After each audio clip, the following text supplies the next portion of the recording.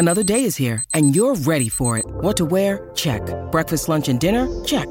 Planning for what's next and how to save for it? That's where Bank of America can help. For your financial to-dos, Bank of America has experts ready to help get you closer to your goals. Get started at one of our local financial centers or 24/7 in our mobile banking app. Find a location near you at bankofamerica.com/talktous.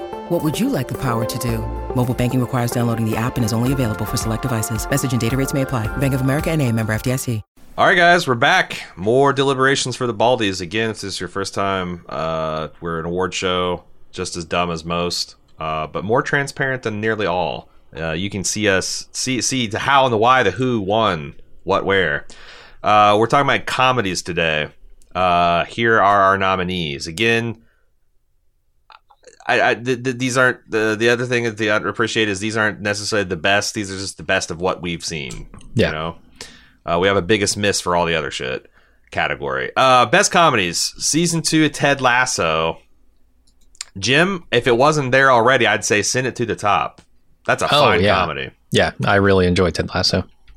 Again, we're just going to go through a quick pass to kind of see what our temperature is on these things. Then we'll talk in detail about our experiences with all of them as we rank them in detail. Not a huge category this year. I think you should leave season 2. I want to send that one up to the top. Just generally send it to the top, and then we'll sort the top after we get there. Hacks? I could not. It's a floater. I saw one episode of it, but that's a floater for me too. Rick and Morty season 5. To the top, send it to the top, and we'll see what happens with that. Okay, because it was good. Mythic Quest season 2. Send it. Have you seen this? I haven't seen. I've seen the first 2 episodes of the first season. Okay. So I'm not eligible to talk about season 2. I really like Mythic Quest. It's very like Silicon Valley type stuff going on there. It's silly times. Send it to the top? Or? Yeah, send it to the top. All right, here we go. Boom. What we do in the Shadow season 3? Send it to the top, baby. We're just churning. And burning here. Reservation Dogs. To the top. Reservation Dogs is interesting. I don't think it's super hilarious all the time, but I think we just reverse sorted this thing because guess what? Schmigadoon going to the top. What? And then Always Sunny in Philadelphia also season 15. The boys going strong. Yeah, well, that was stupid. Hacks is the only thing we didn't to the top. Well, it's because it's fucking Hack. No. Okay. Man. You haven't seen Always Sunny in Philadelphia season 15. I have not seen this season. No. Have you seen season 14? How far behind are you with the season? I have seen season 14. That's the thing. Like, I was current on everything that was streaming up until Hulu. It's Hulu, right? They did their thing with season 15? Yes. Yeah, I haven't seen it yet. This season is a bit more uneven than the last few seasons because I remember there's a couple of seasons there around the 9-10 where it's like, oh wow, they might be running out of gas. But there's a couple of like all-time great episodes in this season, and in general the Gang Goes to Ireland arc is really funny. Got some really funny COVID-based humor with the gang and their inherent selfishness and sense of denial, and there's some great Danny DeVito jealousy stuff between Charlie and his finding out his father. Do you know who Charlie Day's father turns out to be? I don't think so. No. Colm Meaney. Oh God. All right. It's great. Who maybe has the most Irish name I could think of. Yeah. They give Charlie Day, like, this reminds me a lot of Mac's interpretive dance sequence that came out of nowhere to kind of come out to the gang, I think 2 seasons ago, where it's like, it starts off kind of funny, but then he just kind of goes for like this emotionally searing scene regarding his father. And I didn't think the show was capable of this stuff until like season 13, where it's like, well, these guys are just crash test dummies that I can never be emotionally involved in or engaged with or feel any kind of sympathy for, which still is true. That's what makes this kind of engine work. But I'll be damned if they can't dig down and find some vestigial heart within the show that allows the emotional material, like, you know, Charlie coming to grips with his father and stuff. Yeah, so on balance, this is another really excellent season. 15 years in, and I find it very hard to also separate it from my opinion about the ongoing podcast, where the guys are doing one episode a week, watching a classic episode in chronological order, giving the behind-the-scenes details, tidbits from the personal lives. And they're just really funny guys that like each other and work well together. And I don't know when that engine will ever stop running. Yeah, I mean, they'll have to call it quits someday, but I mean, it doesn't seem like they're slowing down as far as creating very funny television. So it seems like they've also connected with a newer, younger audience, which is tricky to do. Like they just had a recent call-in show on their podcast, and like everyone was in like the early 20s, mid 20s, and they have that kind of like internet cool cred too. Yeah, a lot like Rick and Morty did. Another comedy we'll be talking about that definitely hit the younger audience too. Sure. Written by a dude in what is 50s. I mean, I don't remember how old Dan Harmon is, but he's got to be late 40s, early 50s. I think he's 52. I think he's exactly 5 years older than me, if I recall correctly. Yeah. Speaks to a younger audience for sure. Yeah, they talk about that too. It's like, you know, because they're all in their mid 40s now, getting older. Glenn just broke in the latest episode of the podcast, broke his clavicle skiing or snowboarding in on a mountain. And they're always talking. Yeah, everyone's getting old and slowing down, man. Yeah. And they're like, how do we make entertaining stuff relevant for people who are still going out and hitting the bars every night, you know? Right. And like, hey, it's a good thing that I wonder about that myself, you know, like how the fuck do you keep being relevant? It's a great show. I don't know when it'll run out of steam. It hasn't run out of steam yet. I think it's already been greenlit for season 16. So long live Sunny. Oh, through season 18, I think it's. Did they really get a multi-season deal? Yeah, I was looking on IMDb, and they have the season drop down has 18 of them. So, God, yeah, Danny DeVito, he is so funny, amazing. And the behind the scenes, the bloopers for season 15, there's a particular scene between him and Charlie's dad that is one of the fucking funniest things I've seen them do on the show. And they do like 5 minutes of bloopers of him and Charlie trying to get through this scene without losing their shit. And Cole Meany's there he like, what the hell is he supposed to do with all this happening around him? Oh, you know? Right. I can't imagine being an actor just being like thrown into the deep end of Always Sunny. yeah, especially an episode like that. It's like if you're an extra at the Christmas episode and Frank's busting out of the couch, like how just never film me from the neck up because I will be laughing. Let's move on to Schmigadoon. Oh man, I feel like I'm just monologuing because there's 2 in a row that you haven't seen.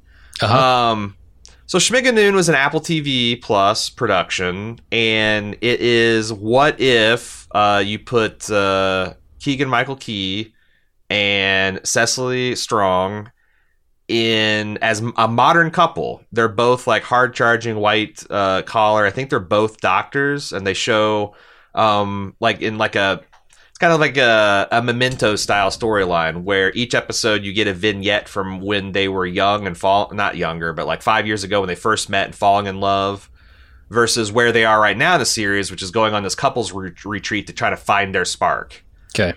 And you see kind of like how things went right and how things went wrong, how they got to that. And then the other part takes place in this fictional town of Schmigadoon, where they walked over this magical bridge and land in this town that seems to be like perpetually in Little House on the Prairie times, and men are men and women are women, and, you know, romance is in the air and everyone's paired off and everyone's happy and ordered. It's kind of like that Pleasantville kind of like, you know, where the good old days really so good, and it's a big parody of kind of like these old Gene Kelly musicals. It's the premise is essentially Brigadoon, where Gene Kelly wanders off hunting and he ends up in at this Scottish village that is eternally locked into 400 years ago, and I thought it was super funny. The only thing that disappointed me is Kristen Chenoweth, who is this massive Broadway star. I probably butchered her name. I've loved her ever since I've seen her on Pushing Daisies. Probably got the best voice on the cast, and they had nothing for her to do. She plays this like really uptight, shrewish woman that kind of rules the moral propriety of the town with an iron fist. And her husband's closeted gay. Yeah. But yeah, they just I was kind of like, oh, they're eventually going to give her a song to belt, and it just never came, and that was kind of a bummer. But yeah, I like this. It was a lot of fun. I don't think it's going to make the top 5, unfortunately. Okay, Reservation Dogs. This is not a show that's always hilarious, but it does have its moments. And I don't know. I'm torn on this one because I would almost classify this as a drama,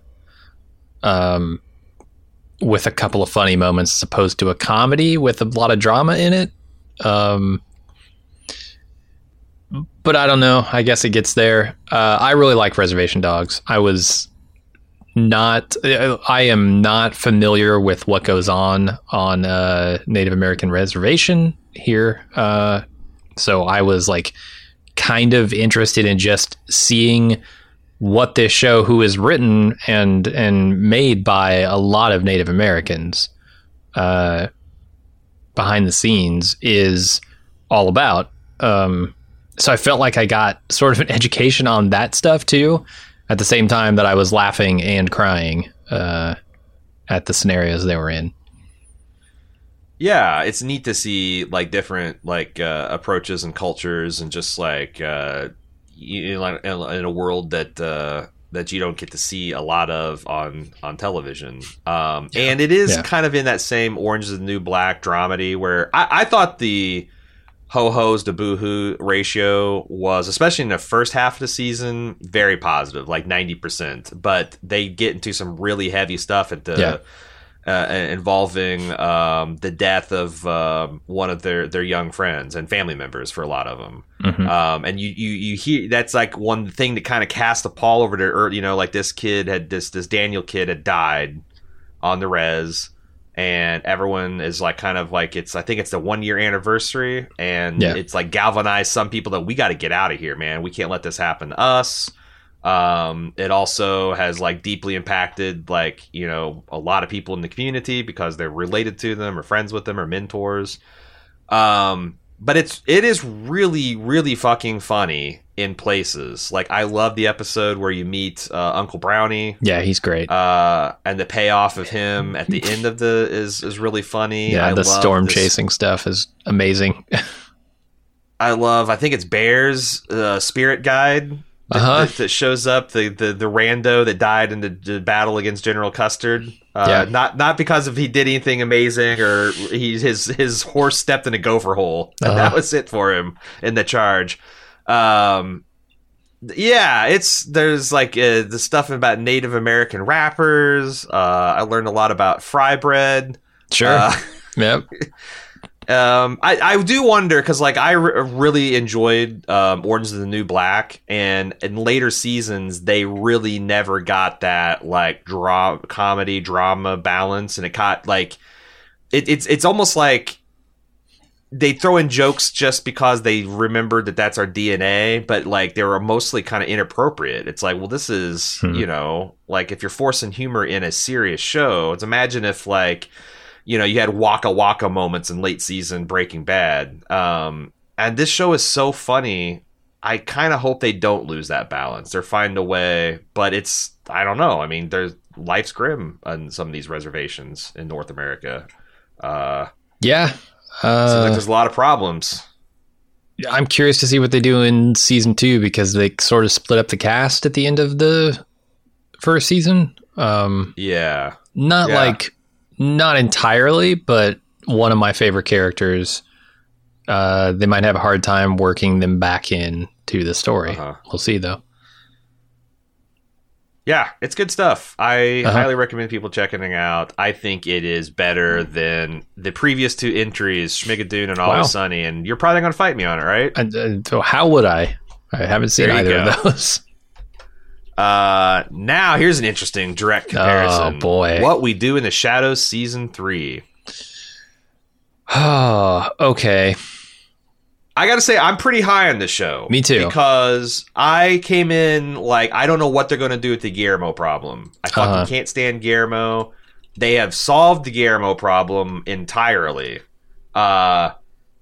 And they keep on like raising the stakes. Like I thought, it's like, well, how's the gang going to be? Like, you know, one of the chief funny things about them is they're these hapless losers. Well, now they kind of fucking run the North American, or at least the Atlantic, the Eastern Seaboard region of the vampires of North America, which is presumably a very powerful faction. You know, yeah. They're just in charge of it. How are they going to keep it funny and fresh? And well, these people are deeply insecure, incompetent people, and they're now politicians. It kind of writes itself. Sure.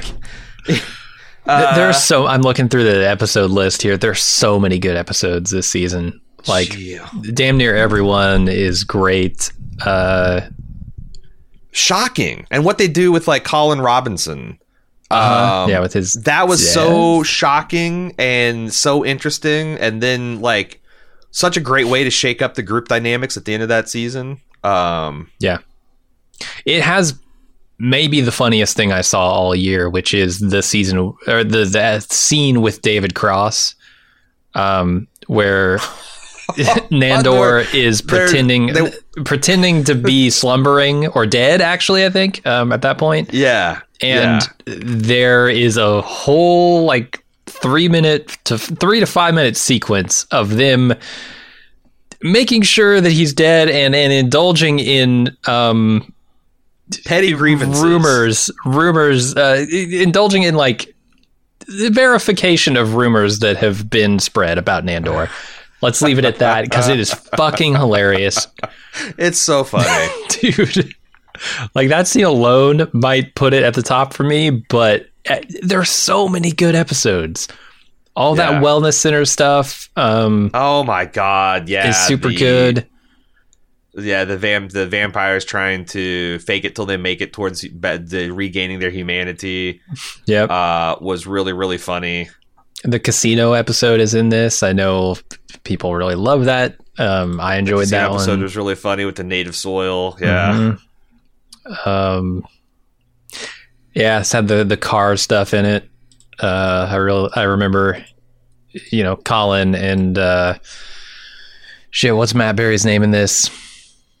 Laszlo doing their thing in the library and with the car and there's a garage door. I don't know. It's all very good. I really like the siren episode. Oh, did you? Because I thought that was the one that was a bit of a misstep. Yeah, I know you said you didn't care for it, but man, I thought it was pretty funny. But I also really liked how sneaky the continuity was, because a lot of the stuff is very episodic. You have big arcs like, oh, the Master is coming back and what are we going to do about that? Or, oh, we've been made the North American Vampiric Council senior members, blah, blah, blah. Mm-hmm. But mostly it's just kind of like episodic, just misadventure after misadventure. And the way towards the end, I realized they were bending towards an arc that they had been like in plain sight, like a Colin Robinson trying to figure out, like, you know, what the deal with energy vampires, like, you know, why are they so different? Where do they come from? What, and you know, and Laszlo hiding something from him and spending so much time with him too, which what he previously has disdain for everyone. Like how that all came together was super fucking cool and unexpected. And yeah, I defy you to come up with expectations for next season. Oh, you know, with the state of the board that it's in and the characters, and I was skeptical. I was coming in to say, like, this is about the time where this concept's going to run out of gas. They've done all the vampire movie tropes. They've done all the kind of like, and now it's like they are remixing their own shit and writing their own lore. That is for vampires, and I don't know why this can't continue to be funny, because the cast, my god, like that the woman that plays Nadja and like Laszlo, Matt Berry, he's the one that's like I've really become enamored with out of this show, and kind of doing a Dan Harmon thing where I'm watching everything I can of him. Yeah, it's fantastic. These guys, the core cast is just so fucking hilarious at what they do. Mm-hmm. It's funny. Yeah. And there was no Nick Kroll this season, which I was happy to see. I was not a fan of him. I don't think so. They kept on threatening to bring back the butthole hat. And I'm like, I associate that with anti-fun. So every time they kept on talking, I'm like, no, just leave. That's like the opposite of Mr. Meeseeks. I never want to see that fucking butthole hat again. Does it make an appearance? Does he take it with him? Oh no, because he doesn't leave it. Right? Okay. I don't. Yeah. No. I think I don't it's want to still say in his too much. I didn't track it too closely either, but they keep mentioning it, so I think it's still an artifact. I think to the top with that. To the top, better than because I was going to ask you, did you enjoy it better than Reservation Dogs? As a comedy, certainly. I think I agree with that. It's also Reservation Dogs. It's its first year. It's no comedy is its funniest in its first year. They're just figuring out the characters and the situation. So, I'm fine with that. When you need mealtime inspiration, it's worth shopping Kroger, where you'll find over 30,000 mouth-watering choices that excite your inner foodie. And no matter what tasty choice you make, you'll enjoy our everyday low prices, plus extra ways to save, like digital coupons worth over $600 each week. You can also save up to $1 off per gallon at the pump with fuel points. More savings and more inspiring flavors make shopping Kroger worth it every time. Kroger, fresh for everyone. Fuel restrictions apply. Mythic Quest Season 2. I saw 2 episodes of the first season, and I thought it was very meh. Yeah, I agree with you. It took me a while to settle into those characters. I think maybe the best thing about that show, and simultaneously the most infuriating because his character is a piece of shit, is the guy from Community who plays Brad. Danny Pudi? Yeah.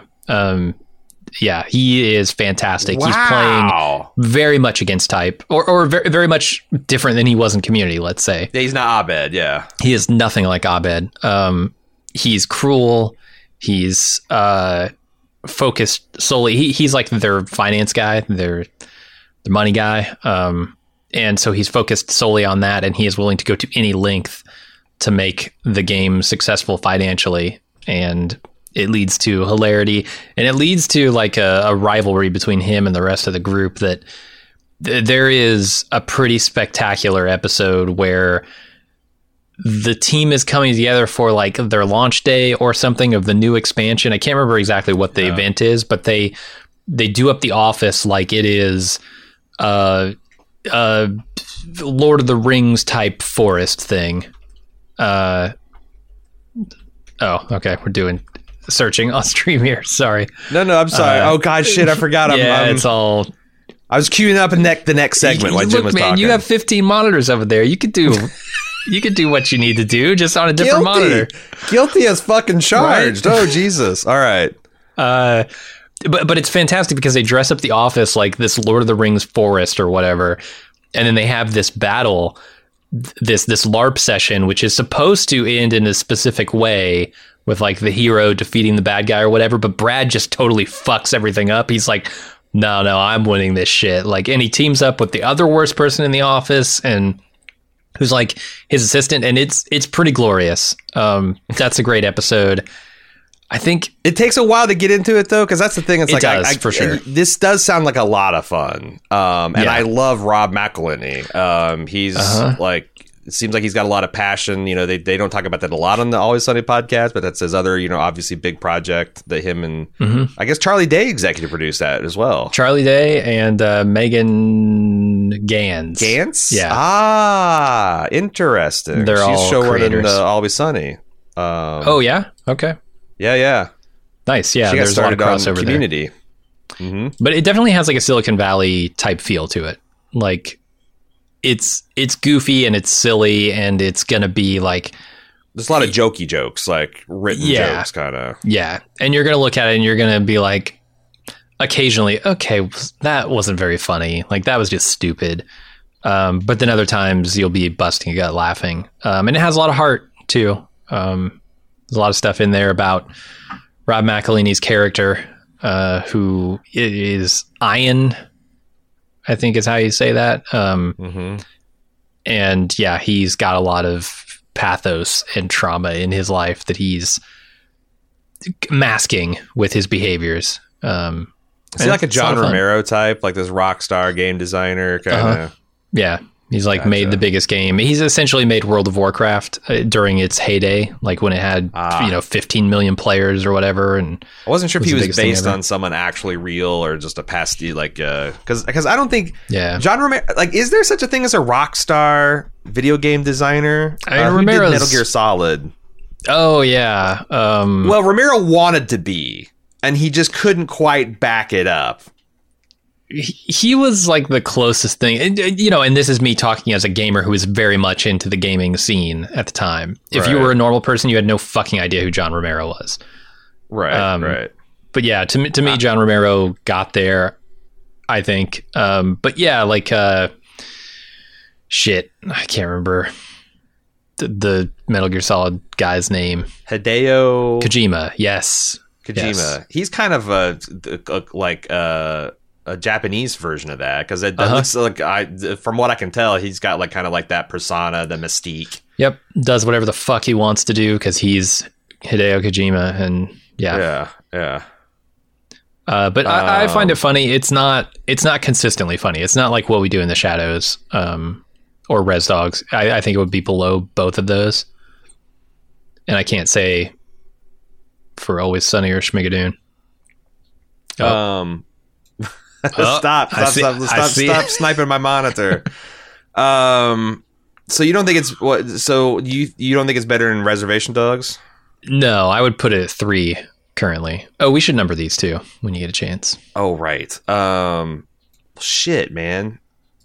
God, I wish I'd seen more of it, because like putting it above Schmigadoon, fine, but Always Sunny. Okay, I mean, if you wanted to go to 4, Rob McElhenney do that? I don't know. Probably not.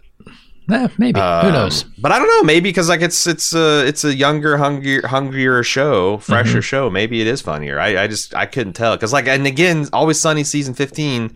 I should probably put that in the thing. Always Sunny season 15 is not a banger after banger after banger type of episode. I'm not sure if Mythic Quest is too. It has a narrative arc though, right? Like. Oh yeah, Always Sunny does not. It totally does. The game is kind of the basic skeleton of it. Like this season, they're creating an expansion for the game. And F. Murray Abraham is their writer in that show. Like the writer for the game, not a writer on the show. And he has like a pretty big arc this season. There's a whole season, a whole episode that is just a flashback to his younger days when he won his Hugo Award, because they always talked about he's a Hugo Award winning author. And I really liked that episode a lot. It was a lot of fun. But there's definitely some heart in there too, because he's kind of like trying to live up to expectations that everyone has, but he's also a buffoon and just like, he's a fucking old guy. He's by far the oldest person on staff at the gaming company. And so he's sort of sexist. He's sort of racist. He's like just got all these old modes of thinking. He probably plays that really well too. Absolutely. He kind of like has like this, like he's their lore, like he's the George R. Martin, and he's got like the tweed jacket, right? And, oh yeah.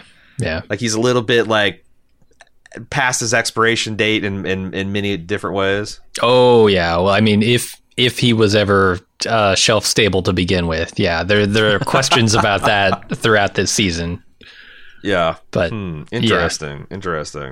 All right. This brings us to Rick and Morty season 5, which I was just wanting to call up the episode list, because I will say, the biggest indictment I can have for season 5 is I had to look up the episodes that like I couldn't like just think of off the top of my head. I remember this being a divisive season, but I also remember I liked it a lot more than most people. The one I thought was kind of bad was Rick the Pendant Spray. Right. everything else, like I love the Hellraiser spoof episode. Wasn't I there love the an Captain anime Planet. like a Gundam based thing that I really didn't like? There this was season. the Gotron Jerisus Rick Vangelion. I thought I thought that shit was hilarious. I did not like that one. Yeah.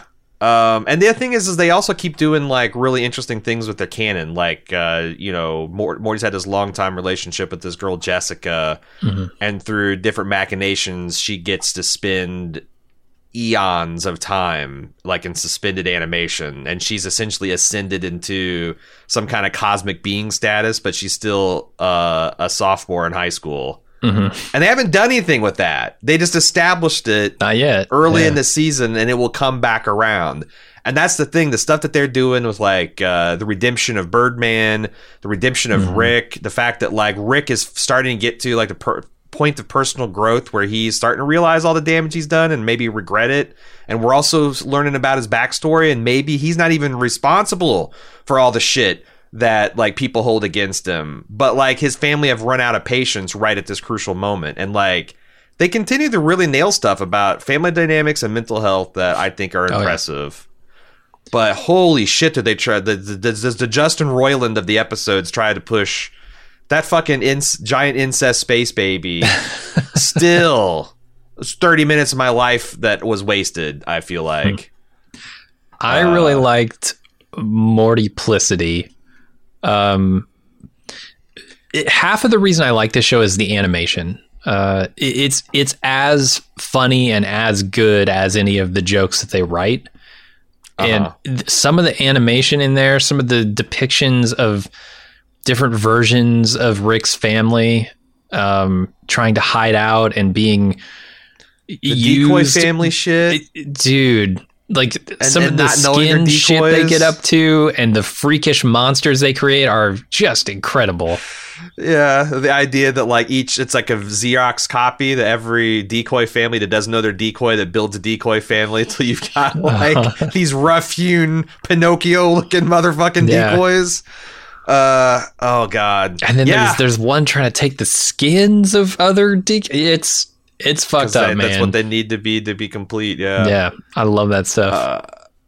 There's a lot of really cool, like I mentioned, world building, a lot of character building, and a lot of just like really fun. That Mortyplicity reminded me of one of those like early seasons, kind of Me6 or the Brain Parasite the Clone Parasite episodes that just do these like take a simple science fiction premise and just blow it out to its illogical conclusion. Yeah. And it's good.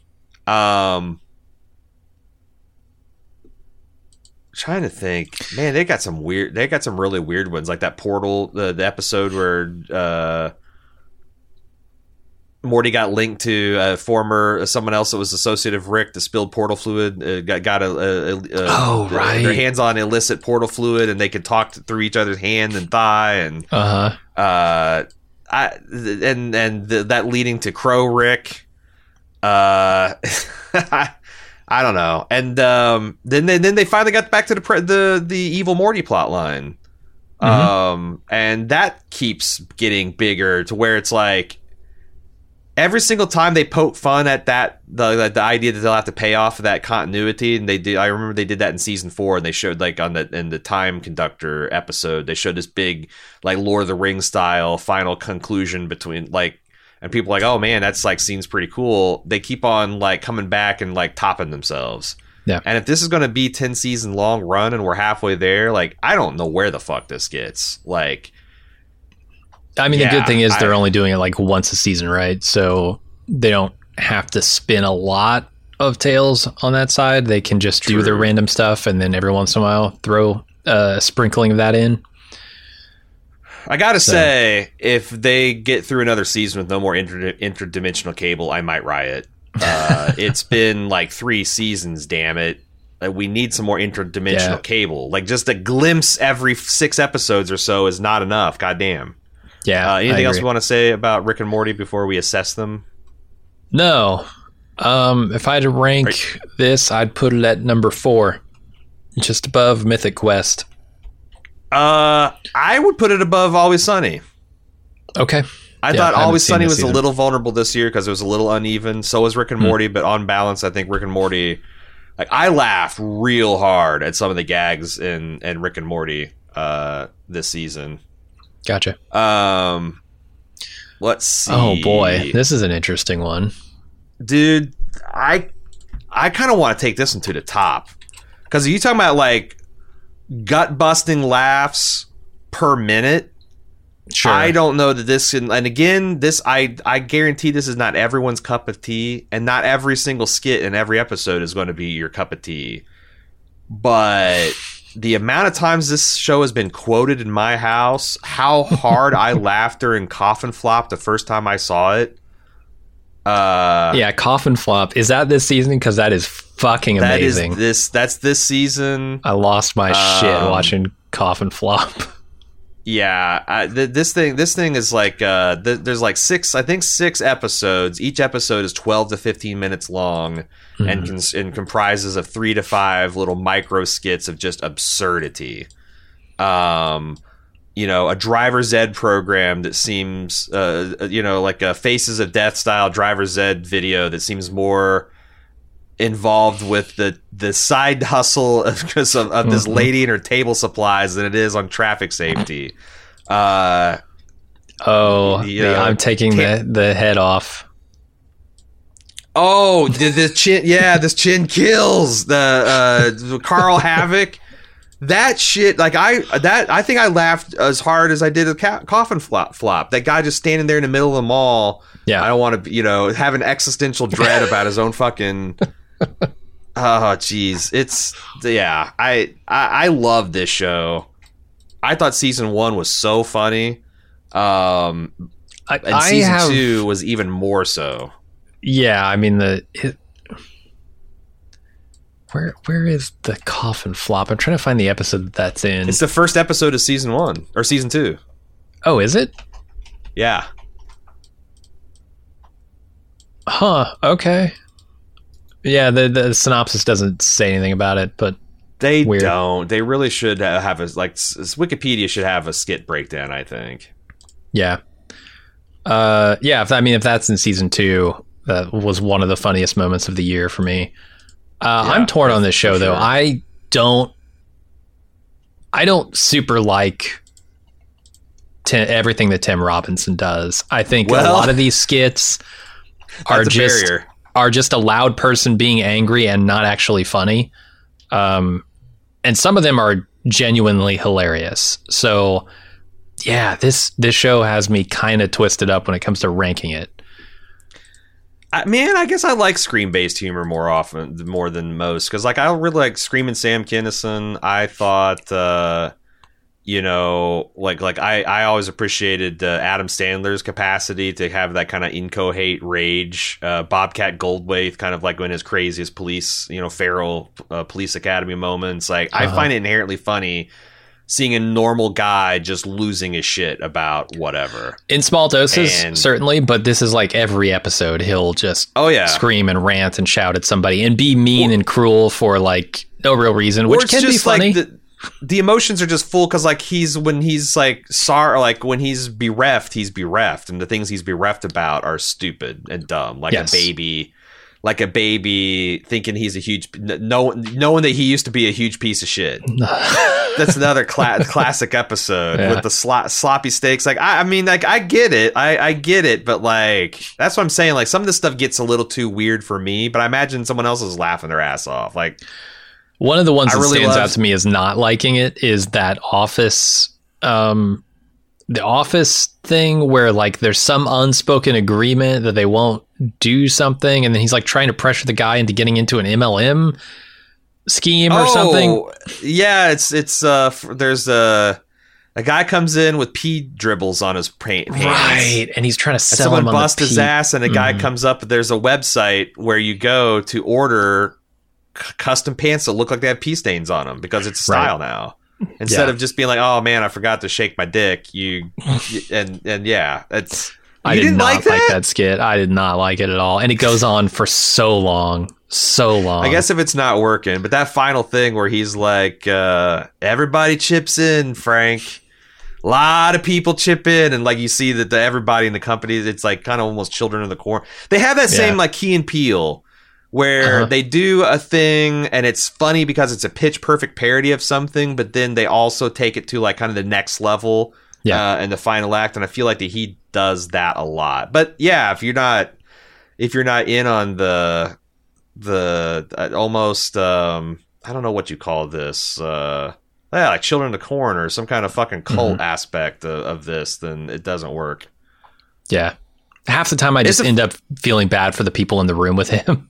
And that's not the tone you want when you're trying to make me laugh. I don't want to be like, oh God, I can't imagine being in this room right now because this guy's a huge asshole. Nightmare. It'd be a nightmare. Yeah. Or like even stuff that's like, it's the same type of humor, but he's not being a dick. It's like the guy who wears the ball cap with like the legionary scarf. What do you call that thing? Where it's got like a solar shade that hangs down, like a mullet that hangs off of a ball cap. Right. It looks like I always think of like a legionnaire's cap. And there's an official court transcript being read about this complicated insider trading plot. And they're reading these people's emails back and forth to establish into the record the criminal intent, but they also have these long digressions about this crazy hat this guy's wearing, and he thinks he can pull it off. And having the prosecuting attorney just read this in a monotone while the guys in the galley realizing they're talking about him and him trying. That shit. I don't remember that one. Is super funny to me. Yeah. Well, I mean, you haven't seen every episode 30 times. True. In the last 9 months, like I have. I've seen them all once. Yeah. Man, that's. I want to send it to the top, dude. Like. Okay. Oh, Detective. I think you're going to want to fight more. me, but where would you Detective Santa Claus as a hard-boiled action hero? Yeah, yeah, I forgot about that guy. Oh my god, he's great. I love that so much. Cecily and I say he said that, or that asshole. He said that. We say that so many times. Will you fight me? Okay, what do you think? What do you think's better than? I think you should leave season 2. I mean, both of those top two had me in stitches at one point or another this year. That Nandor scene is so fucking hilarious. I think that is the single funniest thing I've seen this year was that Nandor slumbering scene. Oh, Coffin Flop, man. But Coffin Flop is a very close second. Scene is about the same as like Coffin Flop, as the best parts of Crashmore, as... I guess quantity. The Carl Havoc, and they just had more. And if it's like comedy is comedy, Reservation Dogs too. Like all the Uncle Brownie shit, the things like the not being able to make eye contact with owls, fighting that storm, man, holy shit! Fighting the storm, the reenactment of Uncle Brownie's bar fights where he's just like one punch, like all that shit was super. It's super funny, but like, man, the laughs per minute, I just don't know. You're right. There is a higher concentration of laughs in I Think You Should Leave because it's a shorter show. Yeah. It's almost not fair, sketch comedy, but like, sure. You know, and I think about sketch comedies, like the bloated ones I've seen, they're an hour long, or like Saturday Night Live, they're an hour and a half, and like, you know, like maybe 15 minutes of that will be funny each week. Yeah. And this, where it's like they're 15 minutes long and like 85% of them are kicking my ass. They've thrown out all the shit that SNL would have to run to fill time. Yeah. Yeah. Oh, okay. I thought you said they take all the shit that SNL throws away. No. They throw out the shit that SNL would have to run. However, unless you want to talk more about that, I want to talk about the elephant in the room, which is Ted Lasso season 2. Oh, this is different, man. Is okay. I'm going to take it to the top just for conversations. Okay. Sake, because the thing is this is very, very funny, and also just good in a way that a lot of these other comedies are not like good in like a way that it makes you feel positive, because like Reservation Dogs, when it hits its like thoughtful like reaching beyond comedy kind of gear, tends to make you feel awful. And make you feel very sad and like despair, which is probably what they're trying to do. Where Ted Lasso, even though they're dealing with a lot of the same things in terms of like loss and, you know, difficult beginnings, and the fact that we all have kind of like, I feel like we go through life and we're taught like the exact opposite things to do to make you happy in life, and how you can kind of unpack all that. Ted Lasso makes me feel good. Ted Lasso makes me feel like optimistic and hopeful. And this season is less unrelenting in its positivity. There are a lot more episodes that are downbeat because Ted Lasso is actively struggling, whereas in the first season he wasn't. Right? He had the brave face on. He was. They were introducing the character as a relentlessly positive guy. Yeah. This season, they start to chip away at that exterior, and I think what's the cost of maintaining that? Jesus, right? And I think they're doing some really solid work. And I there are scenes in this that I think are going to be talked about to win awards because they're that fucking good. Yeah, and those aren't the comedy scenes necessarily. Those are some of the heartfelt, emotional scenes, and. So yeah, I'm torn. Like, if you want to talk about laughs per minute, I think You Should Leave is going to be the top. But Ted Lasso always makes me feel good coming away from it, even if I'm not laughing as much. I do too. I think that there's lots of really funny stuff. It made me angry too. God, fucking Nate. Nate is a piece of shit this season. Dude. The way that they have turned him into the Darth Vader of the series in entirely interesting and understandable ways. And maybe like Darth Vader, he can be redeemed at one point. Sure. He starts out very sympathetic too. He's in the sunken place right now, man. Yeah. Fuck Nate at the moment.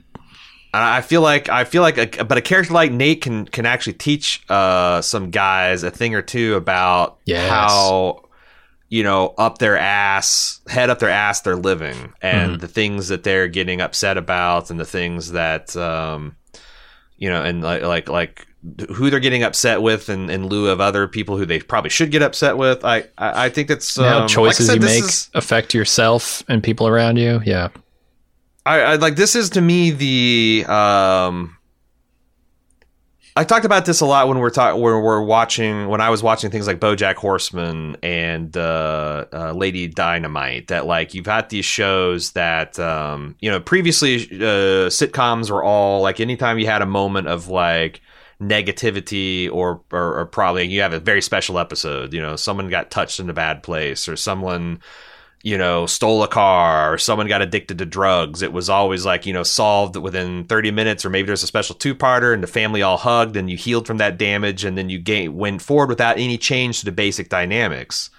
And shows like BoJack Horseman blew holes in that, to like, sometimes fucking you don't recover from the trauma and you turn out like to be a terrible person and an asshole, and there's consequences for being that way, even when you change, like the damage that you've done in response to the damage you've got. And like, I feel like Ted Lasso is the synthesis of both of those. It's like, okay, but even if we're damaged and we're hurting, we can still heal, and we won't be like, it's not like the family will hug and then the family will go on the next episode unchanged.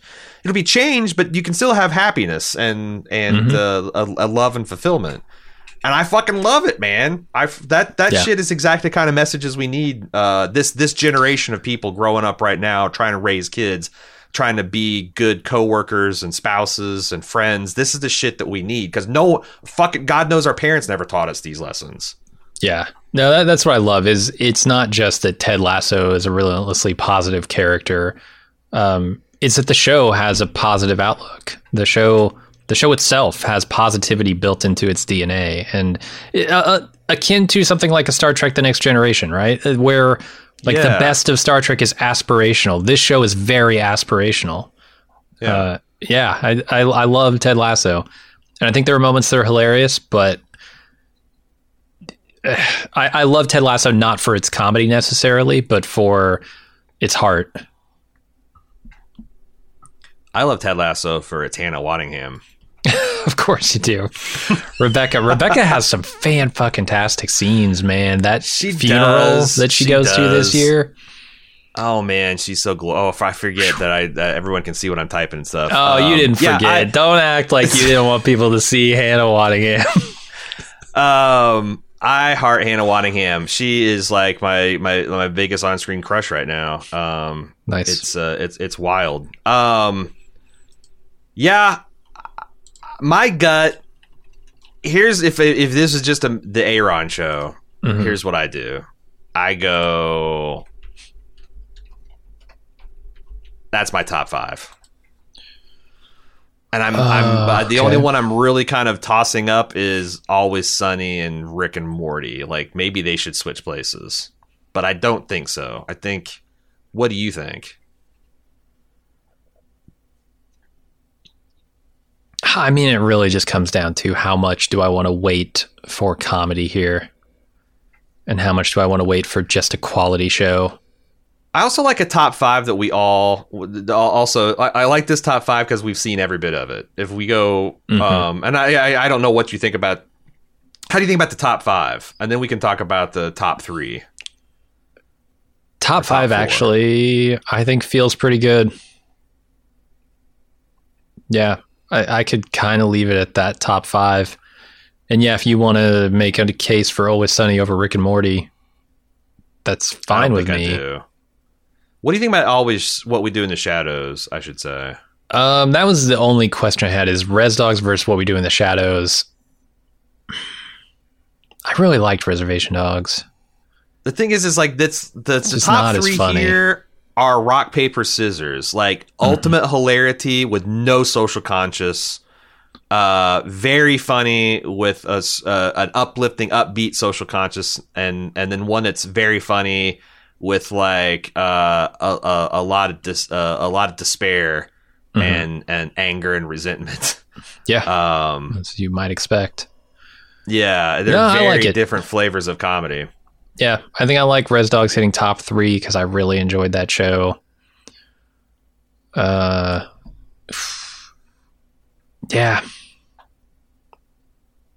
I like that. It's a good list.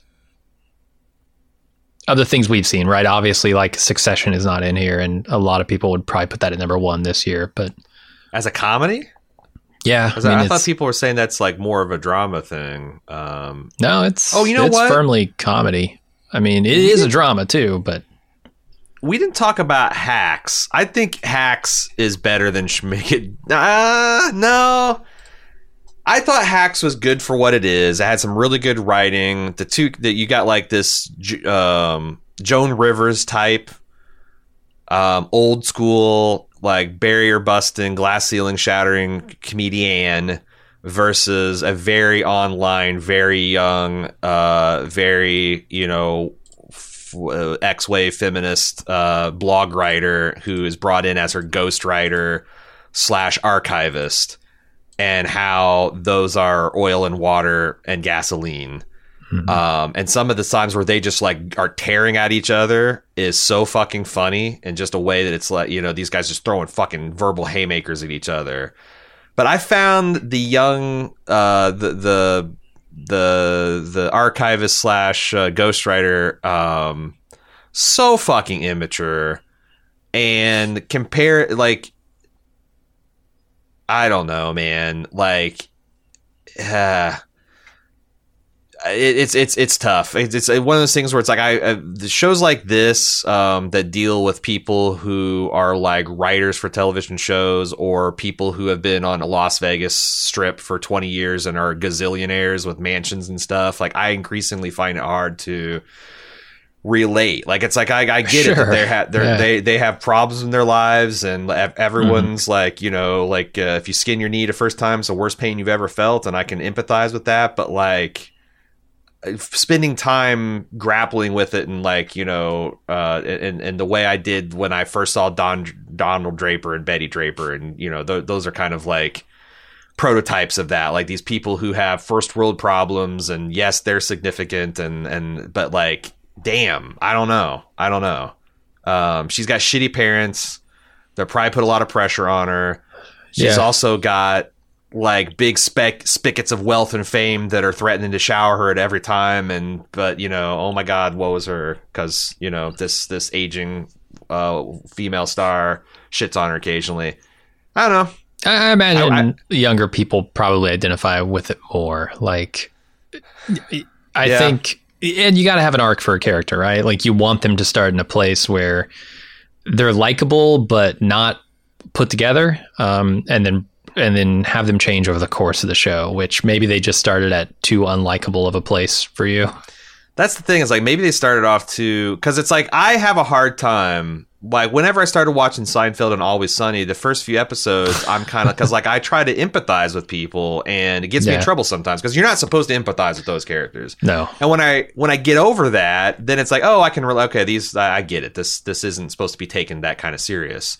Things like Hacks really, like the thing about the Reservation Dogs, like the protagonists in those series, they do shitty things, but I don't ever think that they're shitty people. Yeah. And that's why the heartwarming stuff kind of works. Hacks, I think both of these people are kind of deeply just shitty people. Like, it's not just their trauma. It's just that they've kind of made choices that, for whatever reasons that make sense to them, they can just get away with abusing certain people, and it doesn't matter. And they won't have a comeuppance for that. And they will. I mean, there are, because like Jean Smart plays the Joan Rivers type, and she has a child who's played by, what's the Sunny Sweet D from Always Sunny. Oh, Caitlin, right, it's her. She's married to Rob McElhenney. Caitlin McElhenney? Olsen, yes. Her daughter hates her and steals from her, and's got all kinds of substance abuse problems and does all kinds of things. It's like there's definitely, they show the consequences to these things. It's just kind of like, fuck, man. I kind of throw my hands up, because again, these are shitty people, and now you're asking me to feel sorry for them being shitty. Like, that's not how this stuff works for me anyway. So sure, I think Hack sits at the bottom. It made a lot of noise on a lot of people's lists, but I didn't like the experience of watching it. I liked it when there's two like super predators gouging giant emotional holes in each other, but then when they wanted to cry about it, I'm like, I don't know. I think this is a comedy list. I'm happy with this top 5. Yeah.